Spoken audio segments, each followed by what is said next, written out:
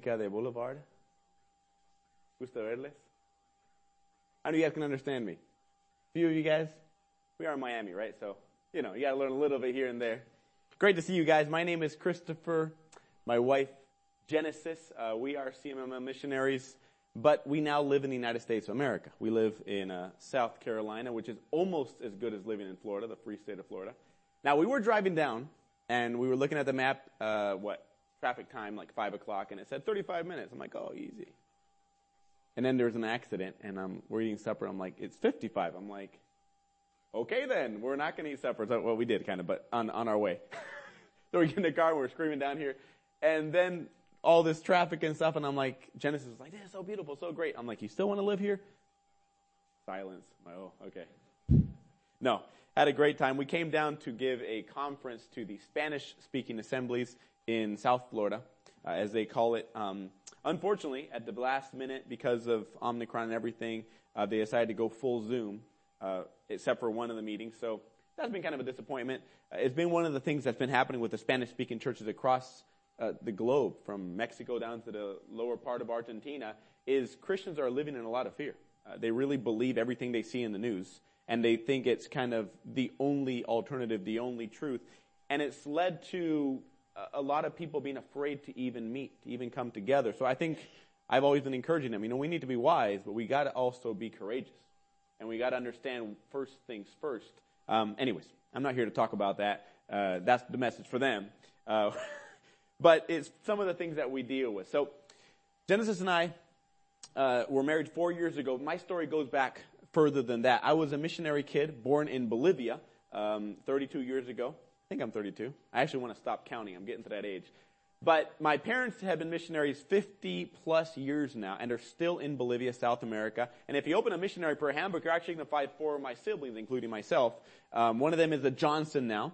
She married Luke Johnson. They're in Tanzania. You might see my brother Jerry, who lives in northern Cyprus, the non-existent country of northern Cyprus, which you can ask me about if you want later. And then my brother Jesse, who is on his way returning to Bolivia with his family as well. And Genesis and I have helped from the Lord to be in the United States of America, working with Hispanics worldwide. Now, how? I was a missionary for 11 years, still am with CML, and joined by my beautiful wife, Genesis, a few years back. And the question is, why am I in America? Why am I not in South America again? Well, I could give you a lot of different answers. But first of all, a few years ago, the Lord gave us a ministry with books. I published a couple books in Spanish. One of them became an international bestseller, broke a bunch of records. We actually beat out Beth Moore 2 years in a row in sales in Spanish, which was pretty cool. That opened all kinds of crazy doors with different churches, different denominations, different countries. So we started traveling a lot and living in a communist country like Bolivia. Oh, I said communist. I'm sorry. That doesn't exist anymore. No, yeah, it does. Sorry, I come from that 16 years later. A really difficult place, and it'll shut down the country anytime. There's all kinds of problems, all kinds of issues. So living there was really tough. But we felt from the Lord that we needed to go somewhere where we could fly it and travel more reliably. The other thing was, when we came to the United States a couple years ago to get Genesis in here legally, you wouldn't imagine how hard it is, how long it is. So we had to wait about 1.5 years and then finally get Genesis in on our green card and come to the United States. And then once we were here, we're like, well, do we go back to South America or to another country, or do we stay in the United States? And we felt from the Lord strongly to stay in America. One of the reasons is this. Let me give you a statistic. There's about 3,000 assemblies across the United States and Canada. There's about 3,000 missionaries from Canada and the United States across the world. The average church has about 25 people. You do the math. You say, oops. There are exceptions to the rule, and I think I'm looking at one of them. But we go to many different churches where we see a lot of our beloved older believers, but their, average age is probably 75 years old, being generous. And I love them to pieces. And they love us to pieces, but they're looking around and saying, what's the future? What is it going to look like for our assemblies later on? How do we not only survive, but expand? And all of a sudden, there's a lot of fear in their eyes. There's a lot of saying, 50, 60 years ago wasn't like this. So that's part of the message we're going to talk about tonight. So I'm not going to belabor that point. But one of the things that Genesis and I felt is, while our heart is for the Hispanics and for the Hispanic assemblies across South America, Central America, the Caribbean, we also feel a great need in America, for a need for encouragement, a need to shout out that we're not allowed to give up, that we're not allowed to throw in the towel, that we need to keep working while we still have strength and time and opportunity and talents to do so. That God hasn't given up on this country. It might be very difficult times, but it reminds me always of the story of Daniel. You know, Daniel was a man who, no family, all the way over in Babylon, no reason to follow God, yet he chose to. He was one in a million.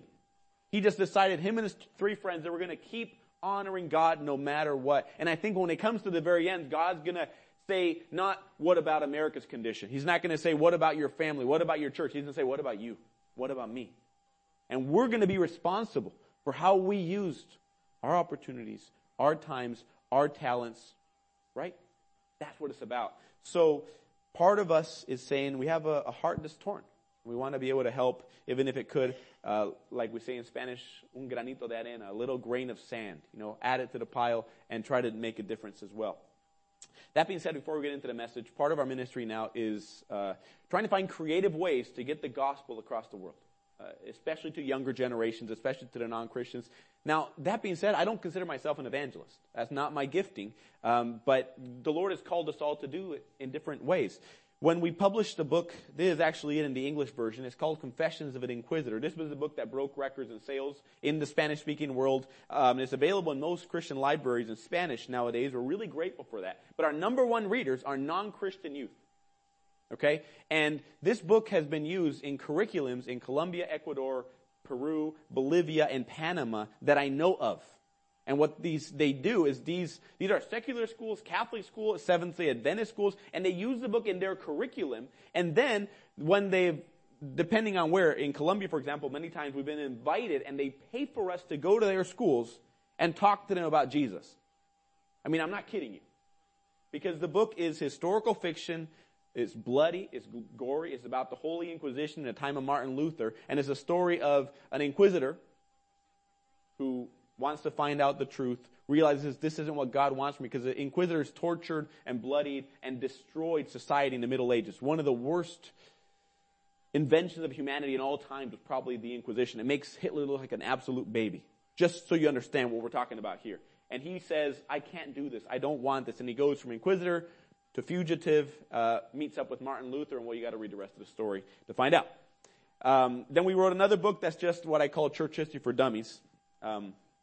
Called Heroes. A lot of us don't want to read 5,000 pages on church history, so I did it for you, and then I took it down and I made it into story form and exciting and interesting.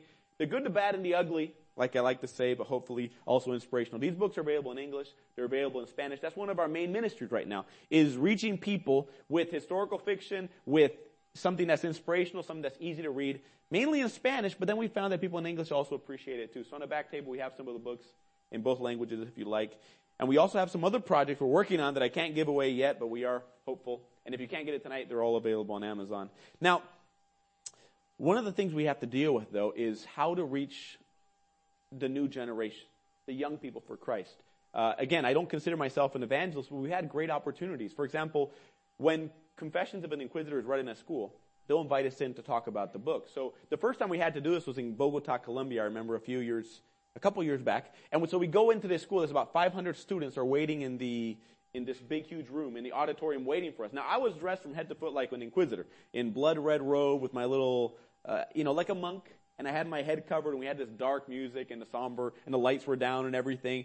And I'm walking through them, and my head is starting to say, what are young people from Colombia, which aren't very different from the United States, by the way, going to care to talk to an author or even read a book or even be interested? Why would this be interesting to them? Now, they've all read the book in their curriculum, so I'm like, okay, we'll see what happens. So I'm a little worried about how they're going to react, and I'm walking down the aisle with my head covered, and all of a sudden I see out of the corner of my eyes, out of the corner of my robe, actually, I see all these students just starting to stand up and just applauding. It was mind-blowing to me. All 500 of them, and you couldn't even hear yourself think. We get to the front, and one of the things Genesis and I had decided right away is if we get an opportunity to talk to these kids, we're not going to talk about the gospel. Now, you're going to be like, wait, what? That sounds really wrong. Why would he do that? And I said, wait 1 second. They've read a book that talks about Jesus. It talks about the gospel. It's very obvious. It's very clear. So I want them to ask me. I don't want to grab the Bible and hit them over the head. I want them to ask me, what is their reaction? After our little presentation about some history and whatnot and some interesting different facts, we opened it up. 9 out of 10 questions, guess what they were? About Jesus, about God, about salvation, about Martin Luther, about what would you tell the Pope if you could. All these different things. They asked us. And all of a sudden, when I answered them back, it didn't feel like I was bashing them on the head because it was their idea. And that's been kind of some of our questions. How do we inspire our church members towards continually learning about the Lord? How do we share the gospel in creative and new ways so that people will react and will understand and will appreciate? One of the big dreams we have right now with Genesis is we've done across different churches in both Spanish and English, in South America and in here, different sermons on a series of messages on church history. I'm passionate about church history. Not the dates and the numbers, but the lives and bringing it to life and making it exciting. And we've done it with Bible school level, 30 hours, and then with 10 little meetings or something like that. But the problem is, how do I go to a church 10 different times in a row? It's not possible. So we're hoping, in this very new project, we're considering next year flying to Europe and doing a tour of Europe and filming in English and in Spanish a series of church history in person in the places where these things would have happened with the different heroes of the faith. And then giving it to churches so you guys can use like on a Wednesday night, and then you have discussion about it.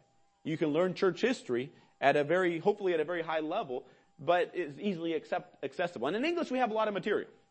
So it might not be as necessary in English. In Spanish, it's very little to nothing, and what there is either poorly done or has very bad theology. So there is a massive need. So we'd ask you to pray for us in that. We're starting to daydream about that, try to think about that, trying to plan on that and seeing how that can work. So that brings us into the message now that we're going to talk about. And I'm going to start with a little bit of church history, of course. Not surprising, right? Let me just make sure I pull this up real quick. And we're going to run through, hopefully what will be of encouragement to us all tonight.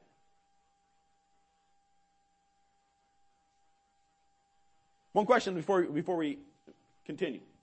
Anybody between 13 and 25 can answer this question.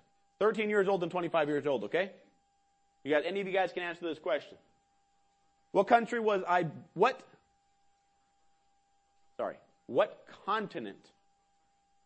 born on or in? What continent was I born in? 13 to 25 years old.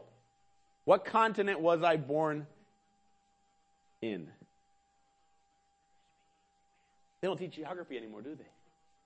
Yes. What's your name? All right, Annabelle. Congratulations. Give her a hand. All right. So,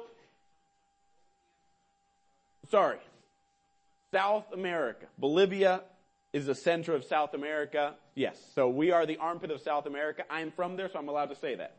Okay. You may or may not recognize this place. Most likely you do not. This place is called Monte Cassino. No, it is not in Las Vegas. It is outside of Rome. Okay? Monte Cassino was built in about the 530 after Christ. So that's a long time ago, 1,500 years ago, okay? And Monte Cassino was built during what is called the Dark Ages. The Dark Ages began about 476. So 476 is a big year in the calendar of world history even. It's the year where the Roman Empire fell to the Goths, the Visigoths. And the Goths and the Visigoths didn't care about society, about military organization, about art, about language even. All they cared about was pillaging, raping, taking what they wanted, leaving and coming back the next year and doing it all over again. So basically the entire world fell into what is called the Dark Ages because they forgot to pay the electric bill. No, of course they didn't. It's because anarchy set in. There was no government anymore. There was nobody that cared. So basically it was feudal states fighting against each other, and there was warlords and mafia lords, as you would think of it, in a way, and it was just horrible. Horrible. So any concept of learning, of writing, of reading, of education, of art, of music was basically thrown out the door, and it was basically survival time for the next 400 years or so. From the year 476 all the way into about 800 or 900, depending where you break it down. In the middle of this era, at the very onset of it actually, some Christians got together and they built what is considered historically to be the first monastery. Now, it's going to be very funny when you hear monastery because When you think of monasteries today, you think of, I'm going to be real honest, homosexuality, pedophilia, and a lot of people who maybe had good intentions, but they've gone very, very far away from that. And they've cloistered themselves up with all these weird rules and regulations to make themselves feel holier than others. It's like, what? This doesn't sound very biblical, very spiritual, or very healthy in any single way, right? This was very different. So when this started, the problem was that there was so much anarchy and violence that the Christians decided to build a community. They put up these walls, and inside of this wall of Monte Cassino, they had a school, they had a hospital, they had houses, they had a church, and they also had a little bit of farmland. So they would cultivate their own crops, and they would sell it to the people of the city. And they put it on top of a hill on purpose, because one who has a light does not hide it under a bushel. The idea was for the world to see, and for Rome, the biggest city in that time, for them to come out into this walled city and be safe, because the Goths and the Visigoths ended up respecting them because they had a church, because they had walls. They would kind of leave them alone. So then people could come in, educate their children, go to the hospital, and go to church, and then come back into the world. So the question was, how can we be in the world but not be of the world? It's one of the most difficult questions, actually, for almost every Christian of all time. It's a very relevant question today. Jesus tells me I'm supposed to be in the world. I can't take that away. But he tells me I'm not supposed to be of the world. So how much in do I go? How dirty do I get? What does it look like? That's a difficult question, man. But see, I think they got it right in this time. It started with something very good. It was actually not monks and nuns. It was actually families. It was actually children. There was none of this celibacy and all these different rules. That came later, and it got ugly. But it didn't start that way. And that's exactly the problem. It started so well, but when the Dark Ages ended, they didn't know what to do with these monasteries. Some of them were turned into schools, others into universities, a lot of them into monasteries. But their usefulness basically ceased to exist. And instead of reconnecting with society, they became elitist and separatist and the spiritual, the super intellectual. And there was no longer this connection between a way for people to learn about God. I'll take this into our context today. If you look at 1950, 1960, 1970, the church in America was booming. The evangelical church, including Brethren Assemblies and Baptists and so many different churches. You might have heard the name of Billy Graham maybe, right? I'm sure you have. So Billy Graham was probably one of the most famous Christians of all time with one of the greatest impacts. And we went one day to his museum for him in Charlotte. It's amazing. If you look on the top things to do in Charlotte, it's like number one. That is crazy. And it is worth it. If you've never been, Billy Graham's library is very cool. So we go in there, we get to see all these things, and the guy just did it all, saw everybody, did incredible things. And his wife was actually an MK, so I really appreciate that. And I think she showed him the ropes so that he knew how to interact for this farm boy from Charlotte to interact with the international community. She was a great help to him. So on the very last part of the tour, there's this picture. And it's a picture of this park, just tons of people in it. Okay, it's shot from above. And it says in a little note, it says, New York City. A park in New York City. I don't know which because I don't frequent New York City. But it said a park in New York City. And it says 192,000 people come out to listen to Billy Graham preach the gospel. Isn't that mind-blowing? 192,000 people come out to listen to someone talk about Jesus. And not all this, some of the hogwash you see on TV. Now, this was real, true blue. Sin, repentance, Jesus Christ, the gospel. And they came and they listened. They took their time. I ask you, could it happen again? I'm not going to be a naysayer. I wish it would. I hope it does. But that has not been happening recently, has it? It's a very different world we live in nowadays. People are really turned off by Christianity. We find that especially now we live in South Carolina, in the South, in the Bible Belt. The young people have been churched and they're sick of it. And all they think of as Christians as hypocrites. And they've been there, they've done that, and we somehow haven't found how to reconnect with them, how to interest them in Jesus. And the ways we were doing back in the 50s, 60s, 70s, let me just give you a heads up. They're not working anymore. Let me give you an example. One of the things Genesis, my wife, did to help her with her English was to get a job at Starbucks. I told her it was a bad idea. It's super liberal. What are you doing there? But she's like, I want to work at Starbucks. Okay, whatever. We're going to work here. And she's been working there for over a year. They love her to pieces, and we really appreciate it. But one of the things is that the kids who work there are extremely liberal. And it's actually good because it gives us an insight into what they're thinking, how they're processing. And the stories, every day there's a different wacko story she comes home with. I'm like, they said what? They did what? So get this. One guy drives through, and instead of leaving a tip, he leaves a bunch of gospel tracts in the tip jar. And they're not dumb. They knew he didn't leave money, but he did leave tracts. And they're all connected. So they all can hear each other. And this guy just starts swearing his head off. His uncle is an elder of a brethren church, by the way, but he's not a Christian anymore. And he starts swearing his head off, getting so upset. And he rips him up and throws him in the trash. He says, those Christians, blah, blah, blah, blah, blah. A bunch of hypocrites. Genesis just there. Because they all know she's the pastor's wife. They don't know what else to call her. So they call her the pastor's wife, right? And then another time, another car comes by. And instead of leaving a tip, they leave a Bible. You know one of those little tiny Gideon's Bibles? And they put it in there. And another guy grabs it and says, all these, and bleep, bleep, bleep, Christians and stuff, right? And he's about to rip it up. And the other guy, wait. It's a Bible. And they start having this discussion. And Genesis is stone quiet. She's like, nope, not going to talk about it. You know, they're like, it's a Bible. But these Christians are hypocrites. But it's a Bible. I mean, you just can't destroy a Bible. It's sacred. They're like, well. So finally they make this decision. They say, Genesis, we want you to have this. We don't want it, but we can't destroy it. So please take it. You see what's happening? If you go to someone's door, I don't know what neighborhood you live in, but we live in a pretty calm neighborhood in the South and stuff. If someone came to our door and knocked on the door, you know, half my inclination is to peek out the window and think about calling the cops. I'm going to be honest with you. It is hard to know how to connect with people today. It's a real question. It's a real quandary that we have. And I think the question is, if Jesus were here today, what would he do? How would he react? Because the message is the same. But the way we go about getting people interested in it, should it adapt? I have this way over here, so let me bring this over here because I don't get lost. Let me walk you through something I like to call Monday's Gospel. So Monday's Gospel is the concept that Sundays, and even today on Wednesdays, we love the gospel. What does the gospel mean? Gospel is the greatest single thing that has ever come into our life. The idea that Jesus Christ died for our sins to make this acceptable to God, and 100 more things that are included in that, but it's just huge. John 3:16, right? Is what we love, what we celebrate. The question is, does the gospel we love and we talk about and we celebrate work at our 9 to 5? Work with our neighbor? Are we showing it to the world? Is it part of our lifestyle? Is it evident? Or do they see us as another hypocrite Christian? Or do they just kind of turn us off and who cares? We're like, oh, that's great for you. Works for you. I have what works for me. How do we relate? How do we get what we so love for them to appreciate? Because it is the single greatest thing. I want to invite you to look with me at Matthew chapter 15.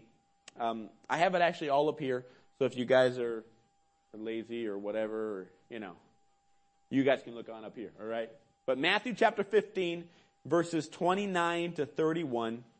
And we're going to ask ourselves that question.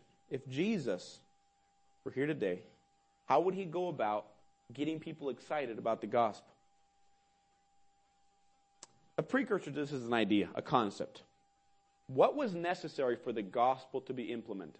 A very theological question, but in a sense it's actually quite simple. What is the bare bones necessity for the gospel to be implemented?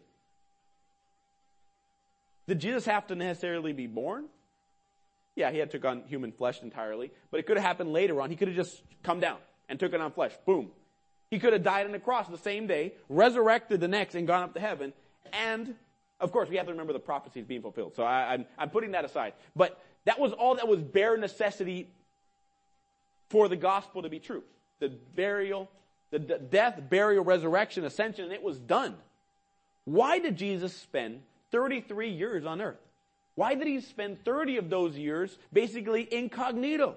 Why be born to such a poor family in such a desolate area as far as what the Pharisees and the important people thought? The Hicks from the north of Israel, from Galilee, like nobodies, from a town of 400 people, many archaeologists believe, was Nazareth. And that's where he was born and raised. He was a carpenter's son. He never wrote any books. He never filled any stadiums. And he had 12 disciples, and he got killed like a criminal at the end of it. So you ask yourself, why so much suffering? Why so much pain? Why that story? You can go on and on about all of these details, but part of it was if we take Jesus' purpose in life and put it into maybe one verse, we can take his own words. Mark chapter 10, verse 45 says, the Son of Man came not to be served, but to serve, and to give his life in ransom for many. So the purpose of Jesus' life was the gospel, to give himself for humanity, that whoever would believe in him would not perish but have eternal life. Again, his own words, right? That was the purpose of Jesus. But now the question was, how does he get people to buy in to the gospel? See, the gospel is the end game. The gospel is the purpose. The gospel is what it's all about. But how do I get people to understand that they need it? So, let's take Jesus' own experience and his own lifestyle to show us.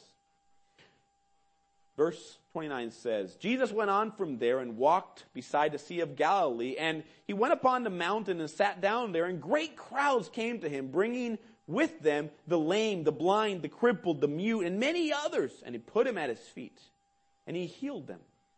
And other translations say healed them all as well. So that the crowd wondered when they saw the mute speaking, the crippled healthy, the lame walking, the blind seeing, and they glorified the God of Israel. First of all, we have to realize that Jesus was a workaholic. Not because he wanted to, but because they pressed him into duty. He had so much compassion that he was going up to a mountain to be alone, to be with the disciples. And many times in the scriptures you see him, he's like, okay guys, we're going to take a break. We're going to go up. And somehow people find him and they follow him. And a massive crowd goes up a mountain to find Jesus when he was probably trying to get away. But his compassion was so great that he didn't say, hey, check my schedule. Sorry, I'm off for this weekend, right?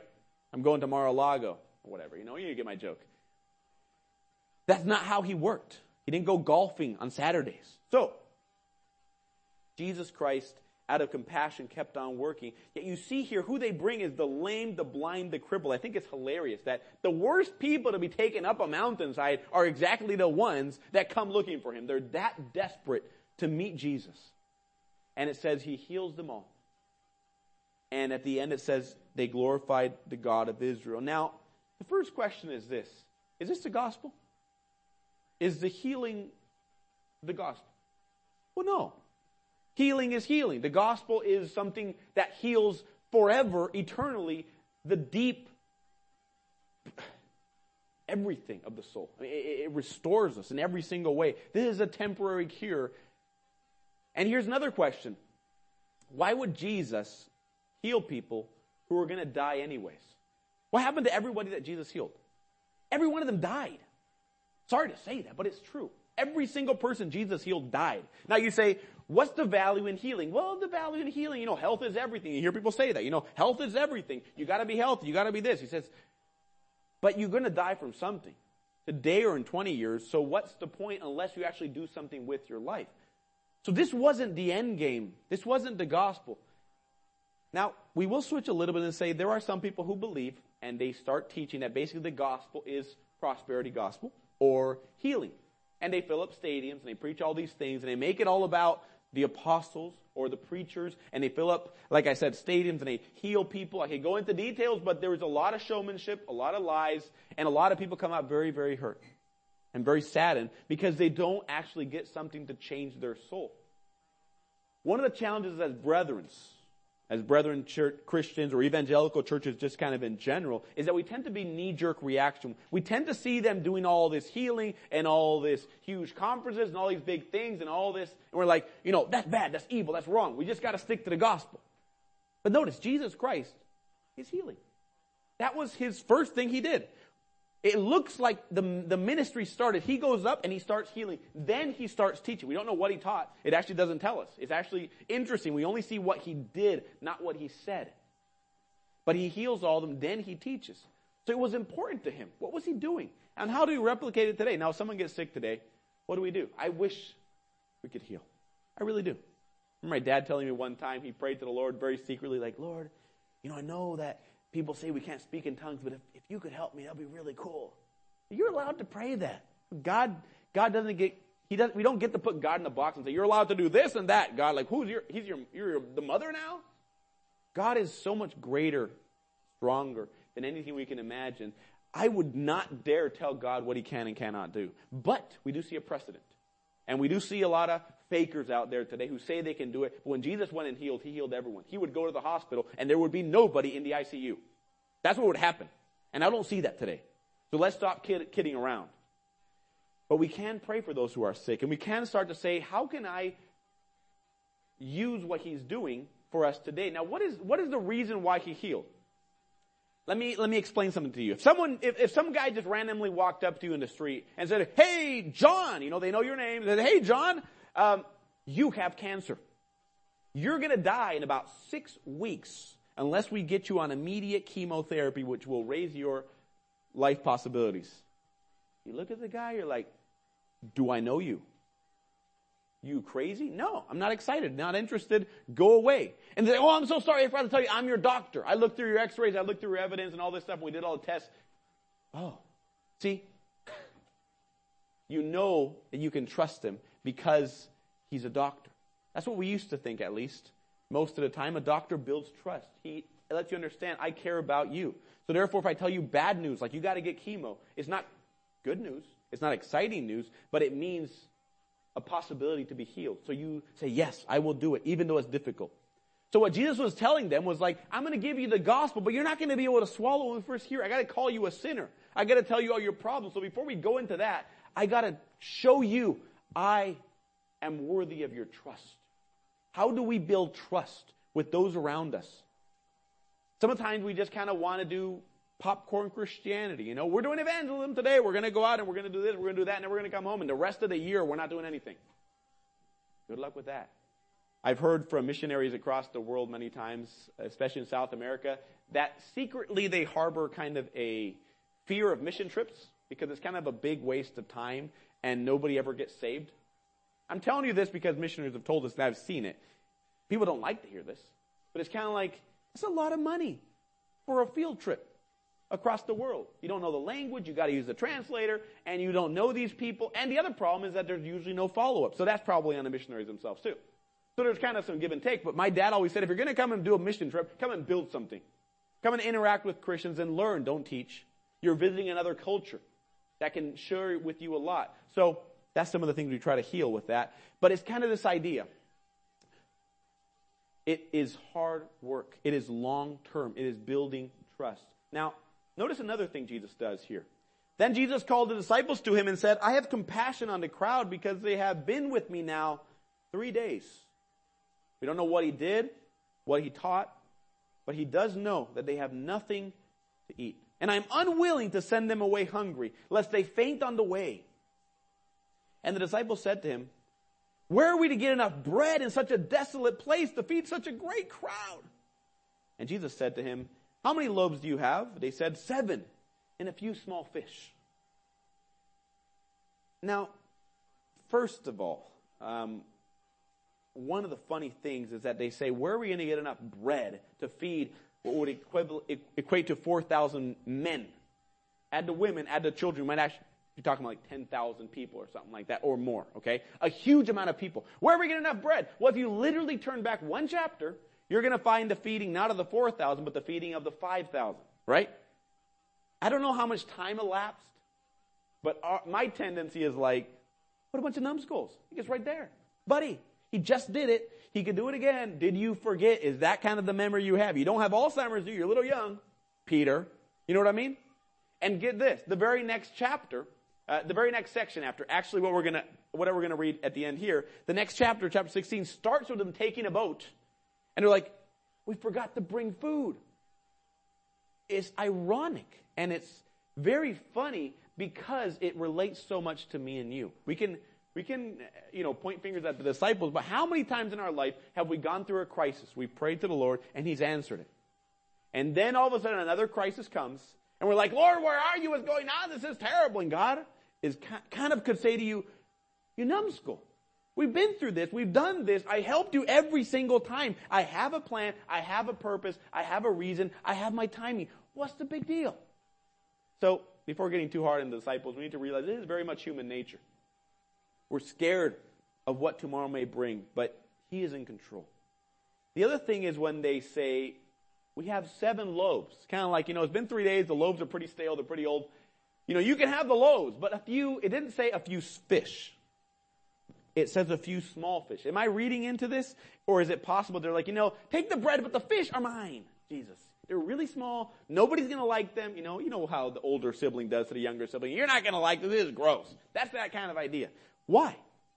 Because he didn't really care to share this with everybody else. But notice Jesus here. I have compassion on them. It's been 3 days. They've had nothing to eat. And the most powerful one to me is, I am unwilling to send them away hungry. It's kind of like, if it's in your power to do good and you don't do good, instead you're actually doing evil. The only thing necessary for evil to triumph is for good men and women to do nothing. You've probably heard that quote before. That's the same context. Jesus is like, here I am, and they have been with me. They've wanted to learn. They've wanted to be healed. And I have a responsibility to help them. Now, the next question is this. Why would Jesus feed people who are going to get hungry again? You talk about healing, it has a little bit of value. Why feed someone who's going to get hungry again? I mean, when I was an adolescent, I see some adolescents out here and young people. I mean, you get food at 4, you're hungry at 6 and at 8, and at midnight you're knocking on the door. You're like, hey, I'm hungry. Like, come on. You ate breakfast, you're ready for lunch. You ate lunch, you're ready for supper. You're finished the meeting, you're going to go look for some dessert. Am I right? And it's this constant thing. Why bother? What Jesus is saying is, I care about the little things. I care about the menial things. And I care about what you're experiencing to these people. Therefore, it proves I care about you. It's a way of building bridges, a way of building trust in a very real sense. I might not be able to go heal someone, but I can give someone a piece of bread, can't I? You understand what I'm talking about? There are other ways that I can do good. Now, Jesus had a few little touches that we didn't have, like breaking a piece of bread and giving it to 10,000 people. That's pretty cool. I always wonder how he did the fish. Like, did he break the head and everybody got a head? Did it come out of his hand? I'm going to ask him that in heaven someday because I'm very curious about dumb things like that. But anyways, the next thing is this, though. We've talked about how the gospel, we've understood. It's not prosperity gospel. It's not healing gospel. But there's also another type of gospel they talk about, which is social gospel. This idea that we need to have ministries to help people. And sometimes us as evangelicals kind of have a knee-jerk reaction. These are soup kitchens. These are helping the poor. These are helping the homeless. These are helping veterans. These are, a lot of different ministries. And in a sense, they do a lot of good. The problem with social gospel, though, what defines it is that they stop there. They don't talk about Jesus. They don't talk about sin. They don't talk about grace. It's just social. That's not the gospel. See, what they're doing is they're grabbing a piece and then throwing away the rest. But aren't we responsible for sometimes doing the same in converse, like saying the gospel is the gospel, but then we see the build-up steps, helping people, listening to people, building bridges, building trust, and we think just an afternoon out will solve all the problems. We have a church sign, whoever wants to come can come. And I know you guys don't think that. I know you guys aren't doing it. I saw the list of ministries you guys do, so I know that's not what's happening here, so don't worry. But there is a need to say, hey, are we really doing the whole process? Or are we taking shortcuts? Are we really trying to connect with our neighbors, with our family members, with our kids' classmates at work, and trying to be a light for Jesus, not the one day a year, but every single day, in every single occasion. And get this, I am a terrible example many times of Jesus Christ. And a lot of times I fail, and I misrepresent who he is. And he's the great, beautiful one. I'm like a brother once said, a Pharisee in rehabilitation. That's where I'm at. Every day, every time at church, it says, Lord, I need you. And that's what we need to send to the message to the world. If anything good you see in me, it's because of Jesus. Anything bad you see in me, it's just me. Now, the gospel is actually portrayed, I believe, in a picture form here. This is actually what it's all about.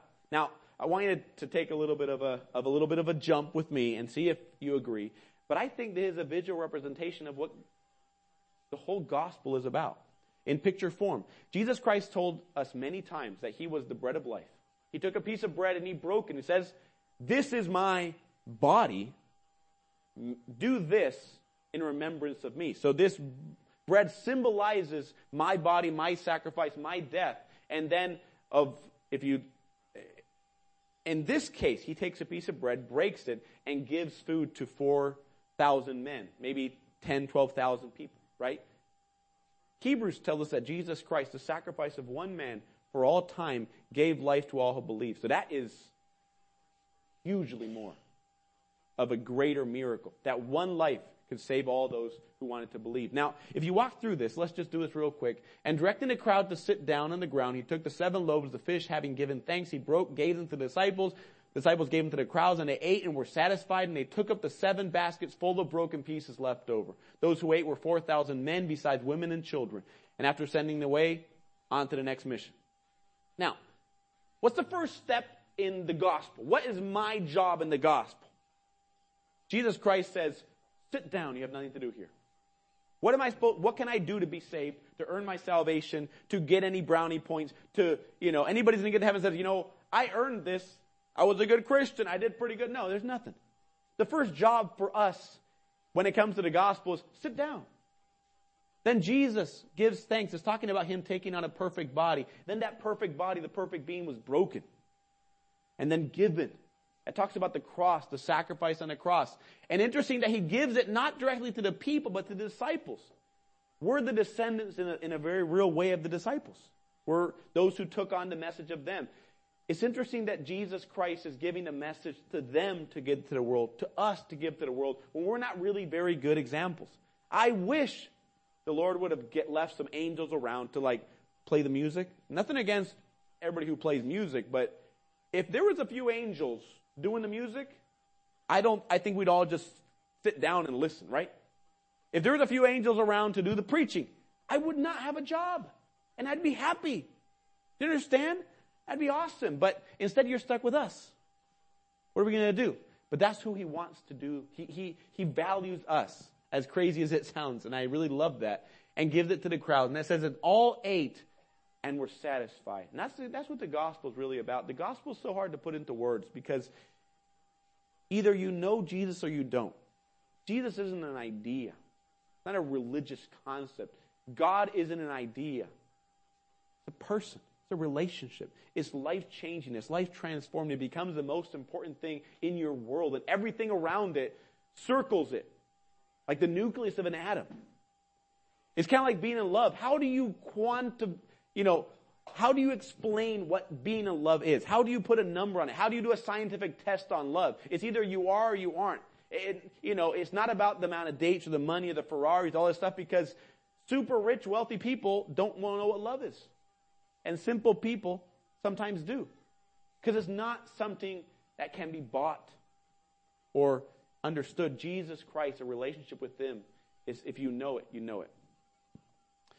And lastly, I love the fact that he includes women and children. In a society that didn't care about women and children, or the elderly, or the sick, those were his priority.